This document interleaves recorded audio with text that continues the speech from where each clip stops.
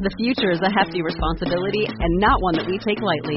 But then taking things lightly has never been what Hefty is about. That's why we've created the Hefty Renew program that turns hard-to-recycle plastics into valuable resources like park benches and building materials. To participate, simply fill up an orange Hefty Renew bag with accepted items, tie it up, and drop it in with your regular recycling. That's it. It's that easy. It's time to rethink recycling with Renew.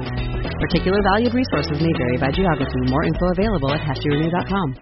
If you like this podcast, be sure to check out Vigilante, a new true crime series with twists up until the final moment of this 5-episode story. Tim Miller is famous for his ability to locate missing children. Tim spent every day for the past 40 years trying to find out what happened to his own daughter. Join Ali Conti, a journalist and recently licensed private investigator, on her journey to Texas as she shadows Tim on his search for answers in the infamous Texas Killing Fields case. Ali follows Tim as he puts together evidence on a man named Clyde Hedrick, a convicted killer just released from prison. However, during the course of this investigation, Ali starts to think that Tim isn't the hero he is made out to be. Tim keeps pushing Ali to go meet with Clyde on his behalf and becomes increasingly clear that he will do anything to get what he wants, including putting Ali herself in danger. What started out as an excavation of past turns into a present tense thriller, one in which Ali begins to fear for her life. From Cast Media, this thrilling 5-part series is out now. I'm about to play you a clip of episode 1, but first, follow, rate, and review Vigilante wherever you get your podcasts. Cats.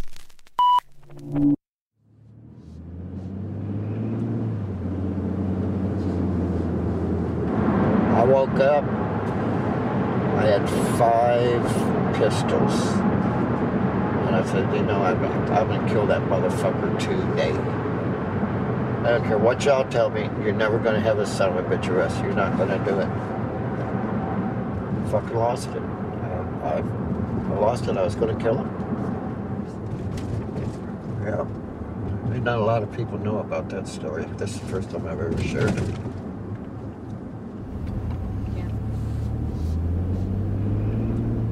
That's Tim Miller. It's toward the end of 2021, and we're driving around Texas together. Not in the part that has cowboy hats or cacti. We're a little south of Houston. Picture a lot of oil refineries, model homes, and chain restaurants. Almost every road there is under construction. It's actually really difficult to navigate. No, I'm not going by you. I got a damn ticket for doing. Don't run into me, buddy. Tim's story about driving around with 5 pistols, threatening to kill someone, jolts me. It goes against everything I know about him. You see, Tim's story is supposed to be inspirational. He's a real-life superhero. Texas EquiSearch founder Tim Miller. Tim Miller with Texas EquiSearch says... An organization that has helped search for the missing all over the country. And now that Texas EquiSearch... When kids go missing, he's the one who scours the woods to find them. He's a local legend, though he could give any big city police detective a run for their money. Tim's known as the guy who can find anyone, and he basically lives up to that reputation. Houston, a missing teenager's body found by EquiSearch volunteers. 16-year-old Ryan. In fact, the only person he's never been able to find is the person who murdered his own daughter. Miller went missing in League City in 1984, and her remains were found nearly 2 years later.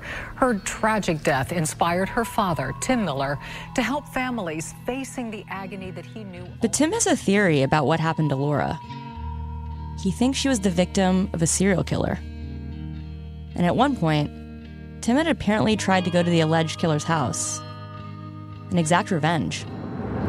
And I was like, you know what, I'm letting that motherfucker control me still. I'm letting him control me. Thank God I was not drinking at that time. If I would have been drinking, no, I would have done something really, really stupid. So I proved myself, you know what, you don't have to be fucking drinking and go crazy and lose your shit.